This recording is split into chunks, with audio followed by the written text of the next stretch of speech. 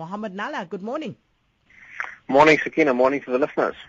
Now, Mohamed, still on that story in Greece, the European Central Bank announced an extension of emergency liquidity to Greece. Now, what exactly does that mean?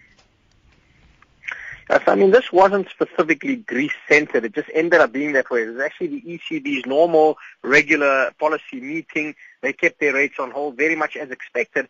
But obviously, in terms of the Q&A session, I mean, almost every question that was fired at Mario Draghi centered around the Greek crisis. And what he announced yesterday was that the ECB would be extending its emergency liquidity assistance program to Greece by around 900 million euros. Now, a lot of people saying, what does this actually mean? And all Mario Draghi did was quite clever as a political player, I guess if you want to call it that. He was quite clever in terms of sidestepping this. So all he said is that the ECB has to assume that Greece remains within the Eurozone, and so their actions are in line with the assumption that Greece stays within the Eurozone. And if they stay within the Eurozone, obviously those quantitative easing and stimulus packages and measures would be extended to Greece. One caveat that he did actually put out there was that even though they've extended this emergency liquidity assistance by 900 million euros, that they would be assessing the goings on, I guess if you want to call it that, for the process. They'll be assessing that on a week-to-week basis. So I don't think as though it means 900 million is immediately accessible to the Greeks. It means that they'll be able to dip into that emergency fund just to ensure that their banking system doesn't fall over. This is a systemic issue. It's why the ECB is stepping in. But he did also indicate that the bank holiday that has been enforced in Greece, it's now going on its third week really, that relies or effectively still stays in the hands of Greek politicians in terms of when they actually can and want to lift that banking holiday. He also indicated that the ECB's total exposure to Greece currently stands at around 130 billion euros. So that's pretty much, I guess, what took the news flow yesterday. Didn't do a heck of a lot in terms of the euro. So, I mean, we've seen that euro being quite hard hit over the course of the last couple of weeks or so. It was pretty range bound yesterday, maybe a little bit of volatility around the speech, but pretty much trading where it was yesterday before Mario Draghi even started speaking. Story continues. Now, the rand has been a bit on the back foot, Mohamed.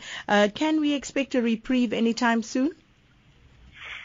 That rand on the back foot has again been a US dollar story. So remember, as we mentioned at the earlier part of this week, everyone was fixating on Janet Yellen's commentary, and Yellen's commentary coming out, so effectively indicating that the US is still on track to hike rates at their September meeting. Now, if that actually does pan out, it means that the US dollar will likely remain structurally stronger. And so as a result, we've seen that dollar, certainly over the last 2 or 3 trading sessions, we've actually seen that dollar being quite strong.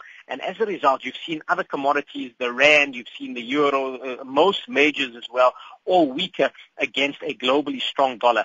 Yesterday, we did have some reprieve for the rand, so it traded off its weakest levels. But I mean, we're still sitting around the 12 rand 40 odd mark. Can we expect any reprieve? I am certainly hopeful. So if I look at just the dollar rand right now, it looks as though momentum to the upside may have been exhausted with this last push that we had late last week to around just above the 12.50 mark. And so I potentially think we could maybe pull back down.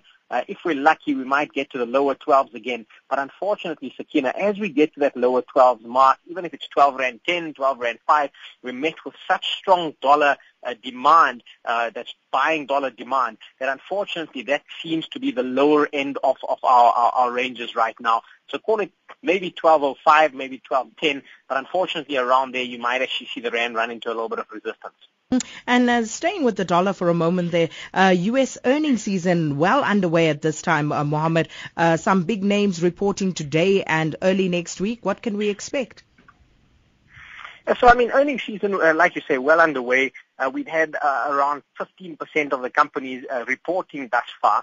And if I have a look at it, I mean, effectively of the companies that have reported thus far, around 73% of those have actually beat analysts' expectations. And I said to you, I think it was at the beginning of the week as well, analysts tend to be quite bearish on this. And as a result, we're seeing a lot of those companies beat on the earnings side. On the sales side, slightly more disappointing. It's about 50-50 right now. But so far, we've seen a lot of the big banks. They reported yesterday. So I think yesterday we had Citi, if memory serves. I think, we had Goldman Sachs yesterday. They beat We had Citi beating as well. And as we head into today and then early next week, we've got a couple of big names. But I guess the one a lot of people will be watching early next week will be Coca-Cola. I mean, that's really a litmus test of how the global economy is going. And they're set to actually, if memory serves, I think they're set to actually report sometime early next week.